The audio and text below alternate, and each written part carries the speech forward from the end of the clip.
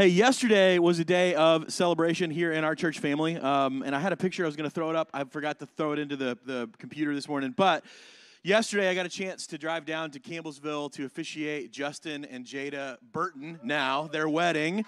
Super awesome. They are headed out this morning, this afternoon, for their honeymoon, but it's just super cool. I was sitting there yesterday just watching the two of them, and just what happens when like two of God's kids who love him find each other and love each other. It's just a cool thing. So I had this like big dumb grin on my face the whole afternoon, like, this is the best. So super cool. You all can keep them in your prayers as they head off on their honeymoon. They'll be back this time, hopefully by next week, if they come back, right? It could be, so we're just going to stay in Florida. I wouldn't blame them, right? It doesn't snow in the middle of March down there, all right? So let's pray, and then we will dive in this morning. Jesus, you are good.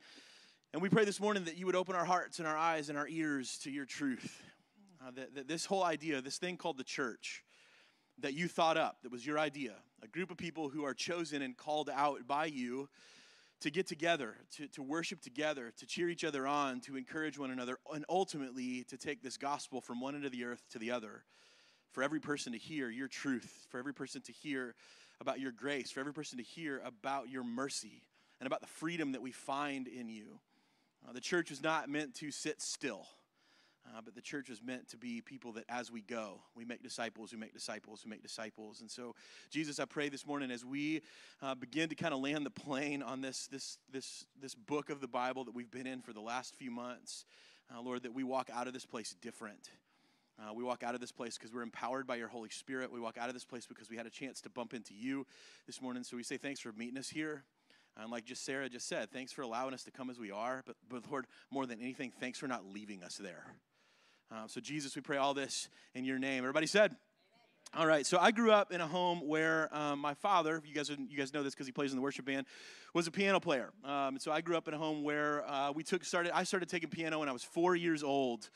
And so classical music was something that was kind of on and around in our house. It wasn't what we listened to all the time. Like what we listened to is like this weird mashup of Motown and Johnny Cash, which that's kind of why I am the way I am. So, but again, one of those things we used to listen to, and things that we used to practice, and things I learned how to play on the piano were symphonies, right? If you've ever heard of a symphony is kind of classical music. It's arranged in a specific way. But in symphonies, in this kind of large, sprawling kind of work of musical art, there are these smaller sections called movements.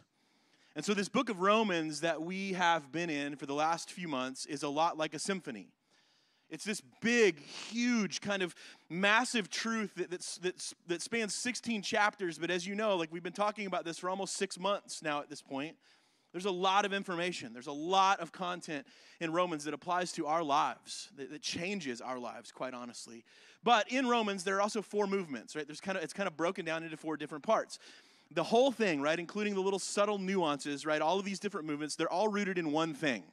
The entire letter that Paul wrote to the church in Rome, people just like us who are trying to figure out how to do the with God life, how to do that together in spite of all of their differences, it's all rooted in one thing, the gospel. And the gospel, we've talked about this, is this word euangelion. It's this Greek word euangelion that literally means this. It's an announcement or a proclamation.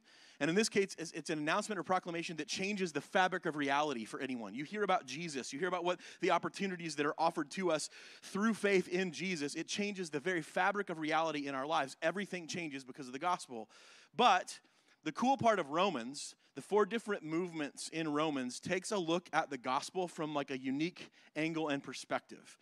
And as a result, each movement in Romans causes us to kind of look at ourselves in light of the gospel from different and unique perspectives. It causes us to look at other believers, our brothers and sisters in Christ, people in the church, from different angles and perspectives. It causes us to look at the world around us, people that don't know Jesus, governments, authorities, things like that, in light of the gospel from unique and different perspectives. And so what I want to do as we begin to kind of land the plane, there's just a few more weeks that we're going to be in Romans. So what I want to do is I just want to give you kind of a quick flyby of what these movements are. So like movement number 1 in this symphony that is Romans is chapters 1 through 4. So first 4 chapters of the book of Romans, it's all about how the gospel reveals God's righteousness and our brokenness. The gospel does 2 things. It sheds the light on God's righteousness, how right and good he is. And at the same time that we see how right and good God is, we see how broken we are. Those 2 things happen at the exact same time. right? And all of that has happened because of sin. And Romans tells us in this first movement, everybody has sinned. Every single person at one point in their lives has suppressed the truth of God. We've looked at God and said, we're going to de-God God. God, I know you are who you say you are, and maybe you're good, but I think I can do life better than you, God, so why don't you get out of my way and let me run my own life. That's called sin. We've all suppressed that truth. And at the same time, as we're suppressing the truth of God, we're holding the truth of God underwater, right? At the same time, every single person has been given enough evidence in creation alone. Just looking in creation, everyone has been given enough evidence that God is real and that God is good. And so the first movement of Romans puts two deals on the table. You can live with God now, right? So when we talk about eternal life, a lot of us think of the gospel is just kind of this eternal retirement plan. It's like, I'm just going to get this thing settled so that when I die, my eternity is good to go, right? It's not like that. Eternal life happens now. It starts now. We begin to live a different way now. The with God life happens now. So the first deal on the table is this. You can live the with God life now and forever by his perfect grace through faith in Jesus. But that means you have to put God in charge of your life. Jesus is your Lord and Savior. He's both, not one or the other. Right? So that's what it means to accept this deal, is to say, Jesus, you are my Savior. You have saved my life, but you also are my Lord. You're in charge of my life. I live my life for you. That's what it looks like to accept that first deal. Now, here's the thing. The second deal says you can live without him now, which also means you'll live without him forever. So you can be in charge of your own life. You can run your own life. You can take that deal. I want to run my own life. I think I can do this better than God can. But here's the thing. Living without God now means you'll live without him forever, right? Separated from him forever. So that's kind of movement one, establishes this baseline. And then movement two was chapters 5 through 8. And this was all about us seeing and understanding how the gospel extends this invitation from God to us, and through faith in Jesus, we are invited not only to a new way to live, but a whole new way to be human with no condemnation. Like we are renovated, we are restored, we are reconciled, we are renewed, we are filled and empowered by the Holy Spirit. Jesus changes everything about everything. That's the truth. Jesus changes everything about everything, your past, your present, and your future. That's what we learned in the second movement of the Symphony of Romans. Now, the third movement was chapters 9 through 11. Now, you may remember this because it wasn't that long ago. But again, it showed us a different perspective of the gospel. And what it did is it shined a spotlight. Chapters 9 through 11 turned the light on, shined the spotlight on our attitudes and our level of care of concern for the people in our lives that are lost. When we say lost, these are people who are going through life without a relationship with Jesus. They're trying to do it on their own. And what we learned in these chapters is how we respond. How do we respond to people in our lives that are lost? How do we care for people in our lives who are lost? Who's ultimately responsible for saving them, right? It's not us. It's not us. We got nothing to lose here, right? We're not responsible for anybody's eternity. God is the only one who's big enough to handle that. Who's responsible for saving them? And how do we deal with the discouragement when we get rejected? Because the bottom line is the gospel tells us this, that we run to the lost, not away from them. So that was that third movement in the Symphony of Romans. And now we're in movement 4, right? The last one, chapters 12 through 16. And it basically says this: in light of everything that we've unpacked in these previous movements, here's what the Christian life looks like, and here's why it matters. The Christian life looks different. Why? Because the gospel is at stake. The gospel's at stake. And so what we've been saying kind of in this fourth movement is this: the Christian life looks different because our relationship with God through the blessing of grace and mercy in the gospel changes everything. It changes our relationship with ourselves. It changes how we serve in the church. It changes how we respond to our enemies. It changes how we engage the culture and world around us and how we care for one another. And last week, we kind of started this conversation of how do we protect and promote unity in our community. The gospel allows us to do that. The gospel levels the playing field. It sets us all with one thing in common, and that is we are desperately in need of a Savior, and his name is Jesus. So how do we protect that? How do we protect unity? How do we promote unity in community? Again, because the reason for this is also that the gospel, that we can be unified. That the church can be unified in spreading and sharing the gospel with our lives and with our lips. That's what this is all about. The way that we live. People see a difference in us. The story, our life story that we share, people hear a difference in that. And so last week, what we did, just a quick catch up, quick flyby, is we focused in on how we protect as a community, how we protect unity, and it all starts with our hearts. It all starts on the inside. And we said this, our attitudes, which are the conditions of and the conditions that exist in our hearts. Our attitudes inform and determine our actions, which is what we do towards others, right? So it all starts in the heart. And some of us, what we talked about last week is some of us, we might be stronger in our faith than others. Some of us might be newer to this whole Jesus thing, and we're just not as strong. We're figuring it out. We're learning how to walk. But our attitudes, regardless of where you are, our attitudes towards one another will determine our actions. And those actions, those attitudes, ultimately are the difference between helping a brother or sister in Christ or harming a brother and sister in Christ, intentionally or unintentionally. But in the end, the focus, right, we talked about this last week, the focus is not on these secondary areas or issues that ultimately, when it comes to church, are matters of opinion, like music style, things like that. That's a secondary issue.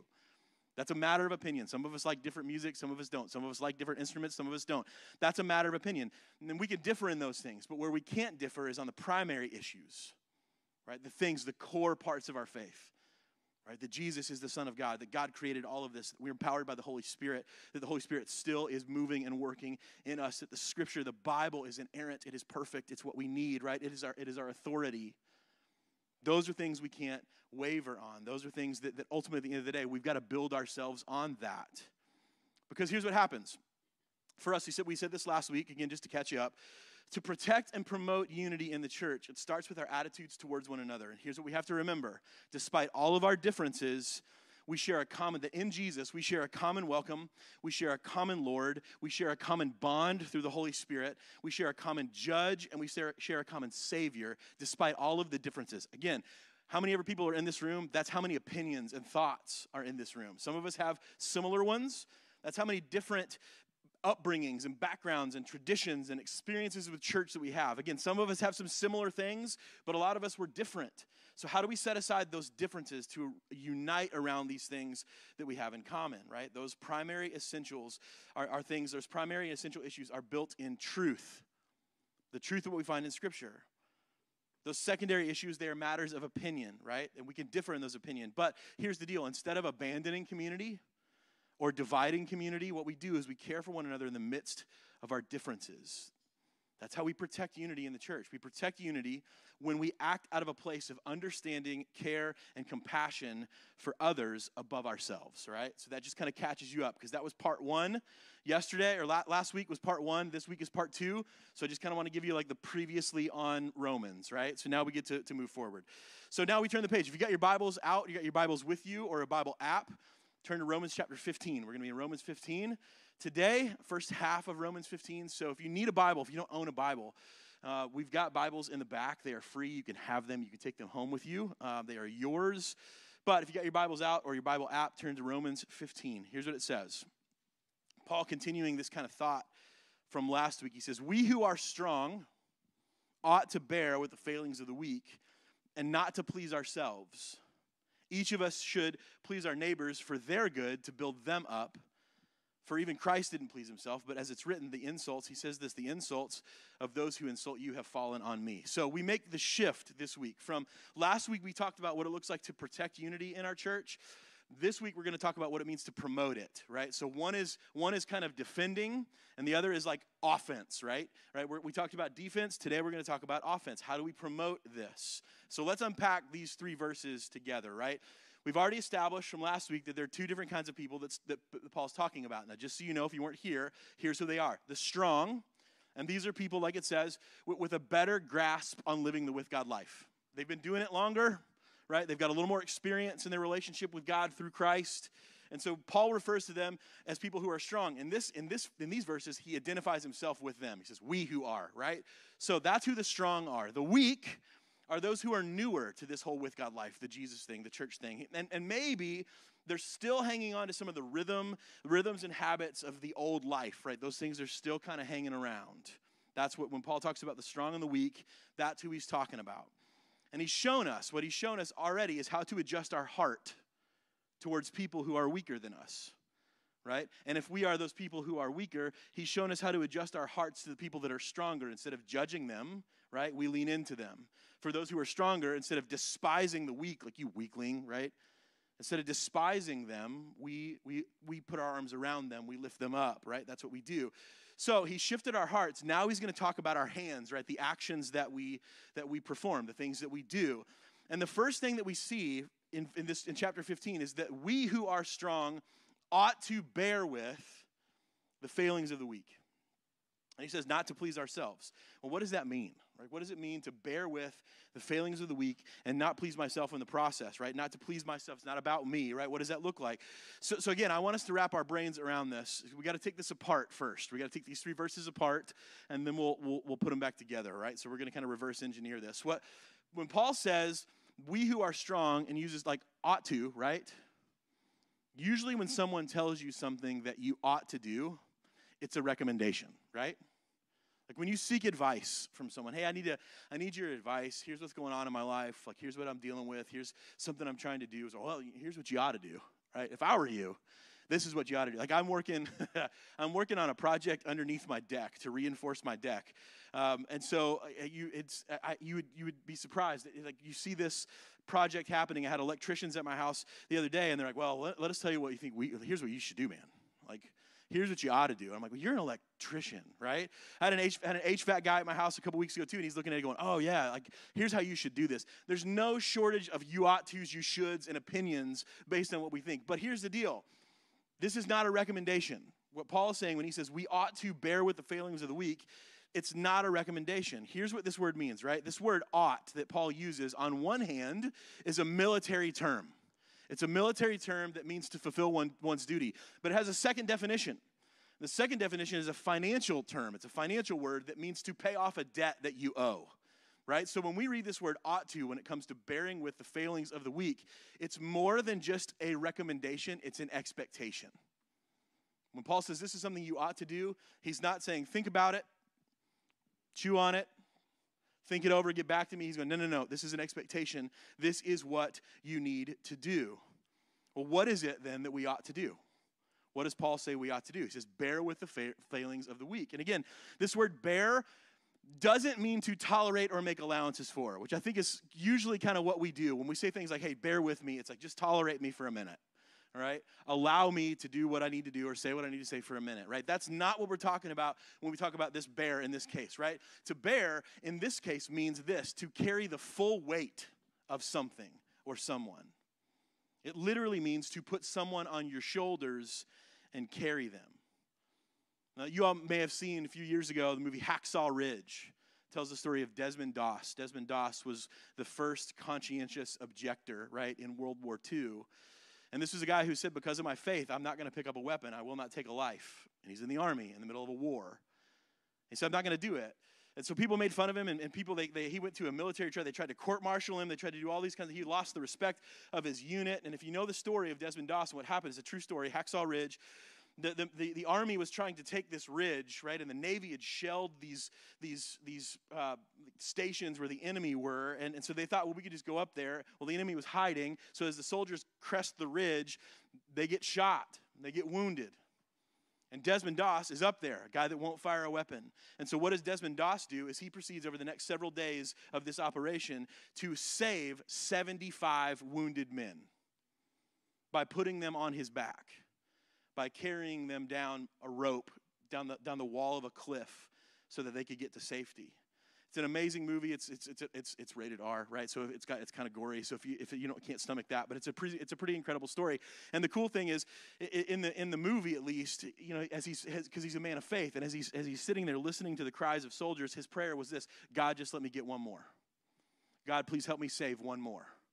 God, just let me save one more, and one more, and one more. And he kept going back in and back in and back in with no weapon, no way to defend himself, and carried out 75 wounded soldiers. That's what we're talking about. When we talk about what does it mean to bear with the failings of the weak, it means to literally put someone who is wounded or hurt on your back and carry them to safety.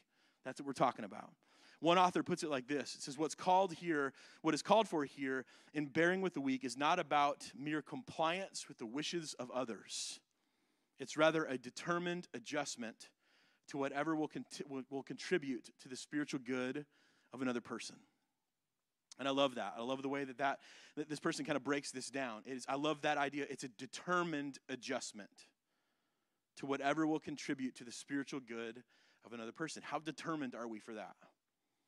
When you think about the people in your life, you think about people that you come into to church with, you think about your neighbors, how determined are you to adjust yourself to do what's necessary for their spiritual good versus how determined are you for them to adjust themselves for your spiritual good? Think about that for a second. That's what we're talking about here, what it means to bear with the failings of the weak. Think about it like this. It was worth it for Jesus to die for this person. And if it's worth it for Jesus to die for that person, then it can be worth it for us to help them grow in their relationship with him. That's the kind of perspective we're talking about here. If it was worth it for Jesus to give his life up for them, it can be worth it to you and me to give our time to them. Now, will it be easy? No. Will it cost you? Yes. What's it going to cost me? Well, it might cost you your time. It might cost you your time. It might cost you your status. It might cost you some influence. It happened to Jesus. I mean, people look at Jesus all the time and say, why are you spending time with them? Why are you wasting your time on them? How come you're doing this with them? Might cost you the same thing. Might cost you the influence and that status. But is it worth it? Absolutely.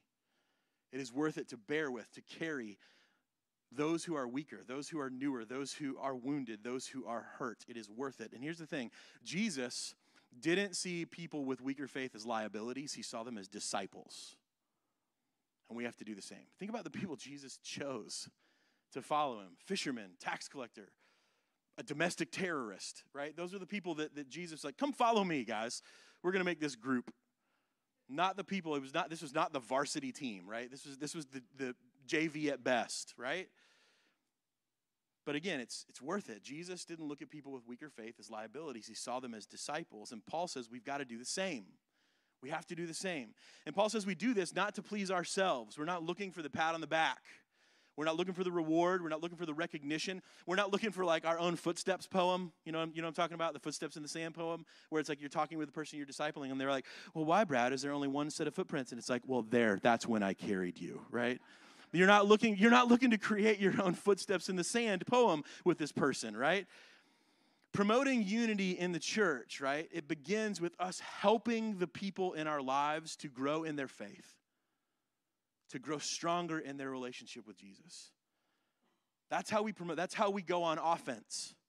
That's how we go on offense when it comes to promoting and growing unity in the church. It means that we help the people in our lives to grow in their relationship with Jesus, to grow in their faith. And the more unified and united as a church we are in that, the more unity we will experience in our community. And this is something that Paul says, listen, you've got to take personal responsibility for this. And he quotes Psalm 69:9. He says, listen, the insults of them fell on me. The insults of you fell on me. When someone who is acting in and of their weakness insults God or makes a mistake in the place of being uninformed or being of lack of understanding, we feel that insult too. When someone that we're discipling messes up and sins in a way, we feel that. It's not just, oh yeah, well, that's them. I was thinking about this. Like I had a friend in high school. See, I came to Jesus late in high school. It was my senior year when I decided to put my faith in Jesus. And I remember everything changed in that moment. And so I had a friend who I was sharing Jesus with. And we had some really good conversations. And he was almost there and he was ready to make that decision for Christ. And I can remember he slipped up. He made a mistake. Kind of fell back into some of the old things that we were into, right? And I can remember in that moment going, gosh, like you were almost there. You were almost there and you fell back into this.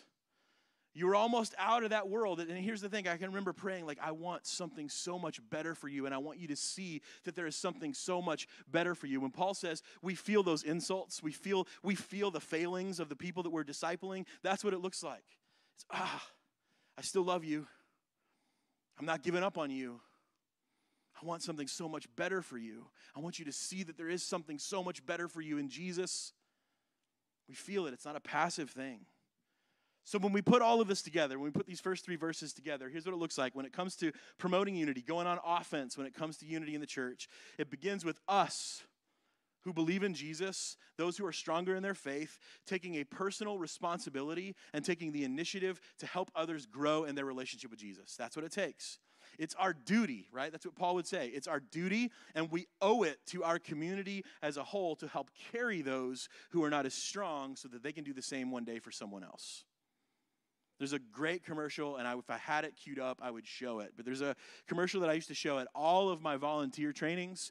It was a commercial that was in the Super Bowl probably 6 or 8 years ago. It's a Dodge truck commercial. It's the whole Paul Harvey, "So God Made a Farmer." Maybe you've heard this. Go Google it later. Go watch it, because you get a little misty. Like, it gets a little dusty in the room when you start watching this commercial. But it's talking about this.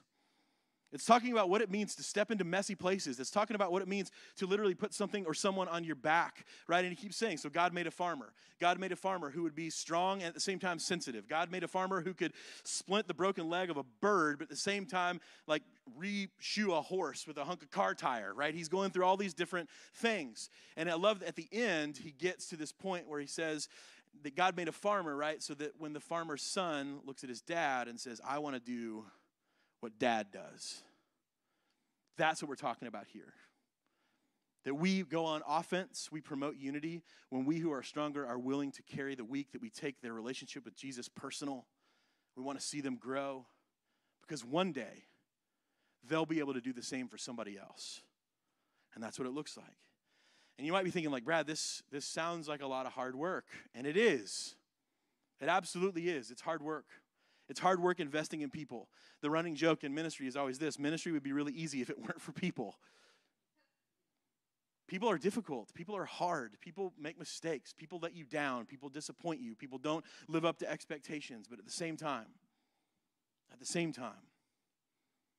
the moment that you sit with someone and you see it click, they believe in Jesus, that they believe that Jesus is who he says he is, that he's done everything that he says he's going to do, that he will do everything that he promises. The moment you see that click, it is worth every tear. It's worth every heartache. It's worth every headache. It's worth every frustration. It is worth it. And Paul, he encourages us in verse 4. He says, for everything that was written in the past was written to teach us, so that through the endurance taught in scriptures and the encouragement that they provide, we might have hope. He says this, he prays this prayer: may the God who gives endurance and encouragement give you the same attitude of mind towards each other that Christ Jesus had, so that with one mind and one voice you may glorify God and the Father of our Lord Jesus Christ. Paul knew it was hard. Paul knew better than anybody that this was difficult. I mean, you're talking about a guy who was shipwrecked, left for dead. You talk about a guy who was beaten, taken out of a city where he was talking about Jesus.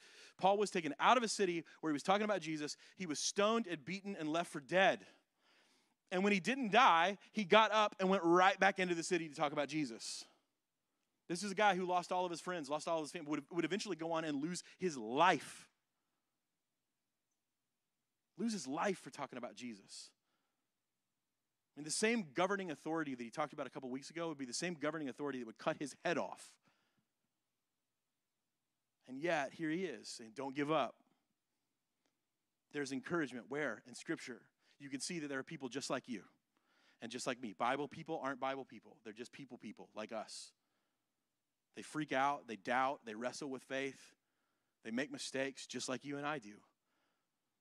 I listened to a podcast this week and said that people, we need something to center our lives on. For students, right, it might be friends or grades, right? If you're a student right now, it might be your friend group and it might be your grades you're kind of centering your life on. For athletes, it might be your stats or wins, your record, whatever it is. For parents, it's our kids, whether we want it to be or not, right? Our lives are centered on them. We go where they go. We go where their practices are, all that kind of stuff. Can I get an amen, right? For some of us, it's our jobs. It's our jobs. Our lives are centered on our jobs. For some of it, it's enjoying our retirement. It's enjoying that phase of life. But here's the thing. This podcast was saying that we need something to form the center of our lives so that we can build our lives on it. Why? So that when life gets tough, this is why we need to center our lives and build our lives on something. When life gets tough, we have something to fall back on, something to come back to remind us why we're doing what we're doing. Now, let me just say, nothing kills faster than purposelessness. Feeling like you don't have a purpose. Feeling like you don't belong, feeling like there's no reason. Like nothing kills the momentum and the spirit and the soul faster than feeling like you don't have a purpose. So how do we know? How do we know right now what our lives are centered on? In this podcast, they said this: if you want to know what you're centering your life on, answer the following questions. What's wrong with the world? And what must be done to make it right? Think about that for a second. How would you answer that? Because this will kind of expose and this will reveal what we're centering our lives on. What's wrong with the world right now?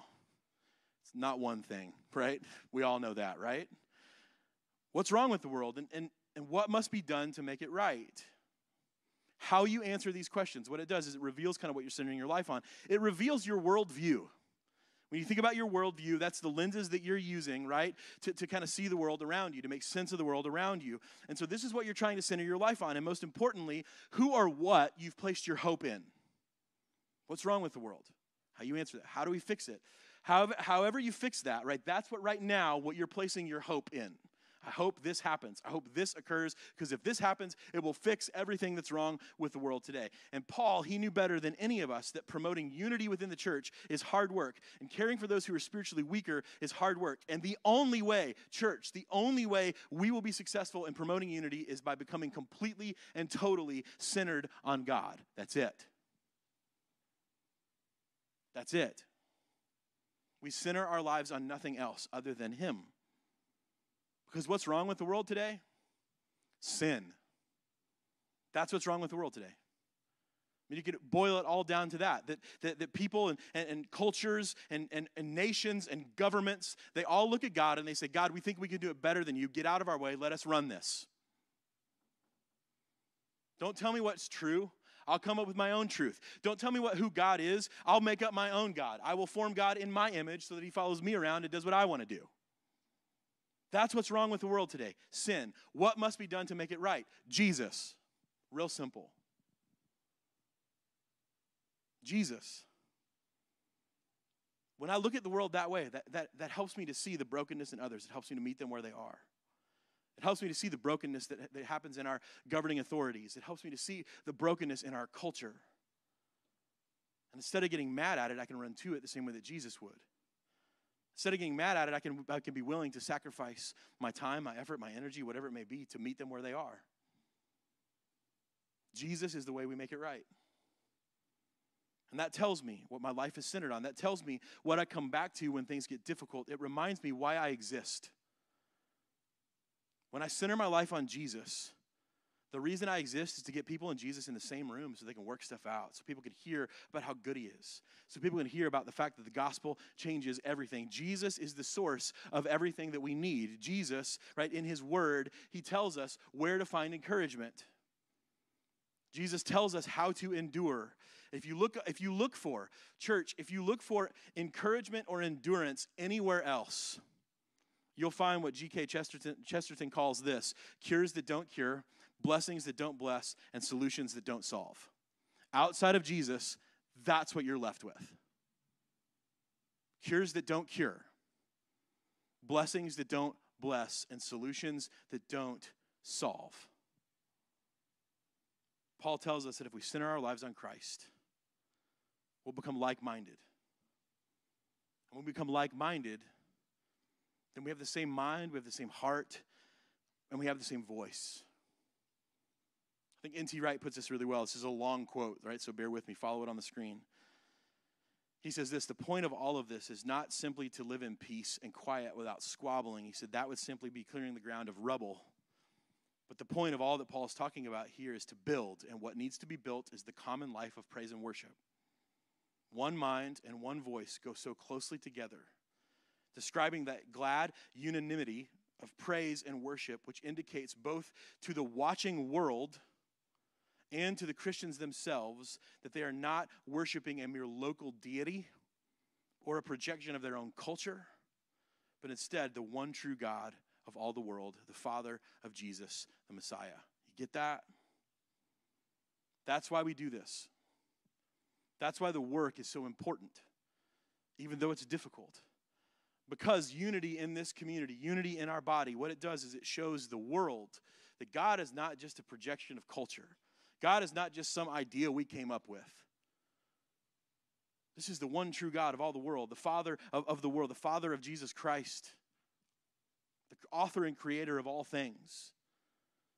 And we go on offense. We play offense when it comes to unity by helping each other grow in our relationship with Jesus. We find encouragement and we find endurance in the Scripture. We keep going by centering our lives on Jesus and His Word. And from there, here's what happens next. In verse 7, Paul says, accept one another then, just as Christ accepted you, in order to bring praise to God. For I tell you that Christ has become a servant to the Jews on behalf of God's truth. What did Jesus do? He did what God asked him to do. He did exactly what God asked him to do, how God asked him to do it. Jesus served difficult people to the point that they killed him for it. He became a servant to difficult people. Because they didn't like the way that he served, they didn't like the things that he talked about, and they didn't like what he pointed to, they killed him for it. And he goes on, he says, so that the promises made to the patriarchs might be confirmed in the end, Paul says, moreover, that the Gentiles, people who are not Jewish, everyone else, that's us, might glorify God for his mercy, right? What Jesus did is he fulfilled the law in the Old Testament. Jesus fulfilled all the Old Testament law, and in doing that, what he did was he blew the doors open, right? So that everyone and anyone who decided to believe in him could come into this community of faith. That's what Jesus did. That's the reason that he served the way that he served. That's the reason that he was willing to give up his life. And Paul says, as it's written, therefore I will praise you among the Gentiles. I will sing praises of your name. Again, it says, rejoice, you Gentiles, with all of his people. Again, he says, praise the Lord, all of you Gentiles. Let the people extol him. And again, Isaiah says, the root of Jesse, that's Jesus, will spring up, one who will arise to rule over the nations. In him, the Gentiles will find hope. People will find hope. The world will find hope.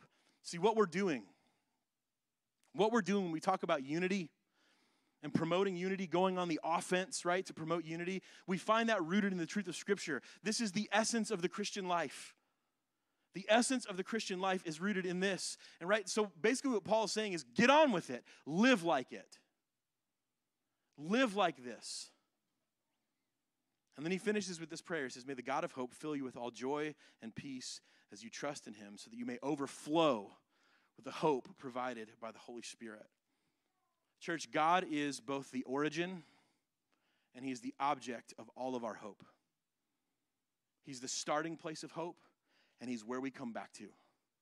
He is where hope begins, and he is where hope ends. And I'll be honest with you, when it comes to God, hope never runs out. Hope never runs out. It never runs dry. And so when we promote unity in the church, when we live the Christian life, it means that we have to abandon false hope.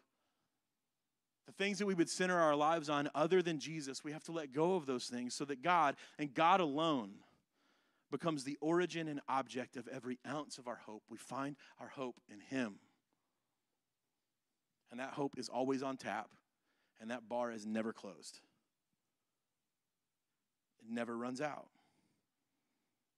I love how Eugene Peterson puts this together in the Message. He says this: when we live this Christian life, he says, we join with the outsiders in a hymn sing, and we sing to your name. And then there's this one, outsiders and insiders rejoice together. And again, he says, people of all nations celebrate God. All colors and races give hearty praise. In Isaiah's word, there's a root of our ancestor Jesse breaking through the earth and growing tree tall enough for anyone and everyone to worship and to see and to take hope. He says, oh, may the power of God of God of hope fill you up with the joy. May he fill you with peace, so that your believing lives filled with the life-giving energy of the Holy Spirit will brim over with hope. That's what this is about. When we talk about what does it mean to live the Christian life? How do we answer that question? This is what the Christian life looks like. You can boil it down to one really simple thing. It's a life of hope. It's a life of hope in the present, because we have a hope secured in the future. And what we do in this place is we promote unity in the church by protecting, by helping each other grow in our relationship with Jesus. We protect unity in the church by making sure that our hearts and our attitudes are in the right place to meet people where they are. We say that we're willing to carry people no matter what. We're willing to carry each other no matter what it takes. We find encouragement and the endurance to keep going by centering our lives on Jesus, by going back to his word, by anchoring to the rock that has been, is, and will forever be, right? And in hope, right? Through the Holy Spirit, what we become then is a worldwide welcoming family that anyone and everyone can walk through those doors, no matter what they're going through. No matter what they're wrestling with or what they're dealing with, anyone and everyone can walk through those doors, and in this place, they will find a family that is built on hope. See, it's not just, this relationship we have is not just with one another, but I got to be honest with you, church, we are a part of a global movement. Adventure Christian Church in J-Town, 40299, is a part of a global movement, a gospel movement that exists all the way around the world. We don't do what we do here just to do Sunday services, right? It's not just about an hour and a half or 2 hours on a Sunday. That's not why we do what we do. What we do here is designed to win the world to Jesus. And we do that when we link arms with one another. We do that when we protect unity. We do that when we promote unity. We do that when we defend one another. And we do that when we go on offense to carry one another. So that's my challenge to you, church, today, is as we wrap up kind of this section of Romans about what it looks like to live the Christian life. It's a life of hope. So what are you building your hope in? What is your life centered on right now? If it's anything other than Jesus, can you change that? Are you willing to give him a shot? If maybe you're stronger, you've been doing this for a while, who can you carry? Who around you needs someone to come beside them and lift them up? Who around you needs someone to come beside them and encourage them, not to shove them further in a hole or make them feel stupid? Who can you say, get on my back? Like Desmond Doss, may our prayer be, God, let me save one more. Let me find one more. Let me get to one more. Let me put one more weary, broken, wounded soul on my back to get them in the same room with you. Just one more. Just one more. I want to pray for us. And this morning, if you've never accepted Jesus and you want to accept Jesus into your life, you want to make him Lord and Savior, I would love to meet with you. I'll be down front. If you need prayer this morning, we have got myself. I'll be on this side. Some of our elders will be here. And I think we'll have some elders and maybe their wives in the back as well. So ladies, if you prefer to pray with another lady and not a guy, you can do that, right? I understand sometimes that feels more comfortable to do that, right? So that opportunity is available. But if you need prayer this morning, find us. We're here. We'll be on both sides. We'll be in the back. We would love to pray for you. If you want to talk about what it means to make Adventure your home, to be a part of this family, to join this family, we'd love to chat with you about that as well. So I'm going to pray for us. We're going to worship together. Jesus, we pray for unity in this church. We pray that we would be a united family centered on the thing that matters the most, and that is you and your gospel. Father, I pray for those of us in the room who maybe we've gotten off course. But God, may we know that you never give up, that you never stop looking for us, that you never stop hunting us down, that you never stop searching for us, that you do not quit pursuing us. Your call exists today just like it did thousands of years ago. Come to me. Father, there's no one in this room who is too hurt or too broken. There's no one in this room who is a lost cause in your eyes. So God, today I pray that those of us who are in that space would run to you. I pray that those of us who are stronger in our faith, Lord, would find those that need to be carried, and we would carry them no matter the cost, no matter what it takes. And Father, ultimately at the end of the day, we pray that Adventure Church is a part of this global movement, this gospel movement. And Lord, that anyone that walks in these doors will find a family of broken, messy people leaning on and carrying one another as you carry us. Jesus, you're good and we love you. In your name we pray. Amen.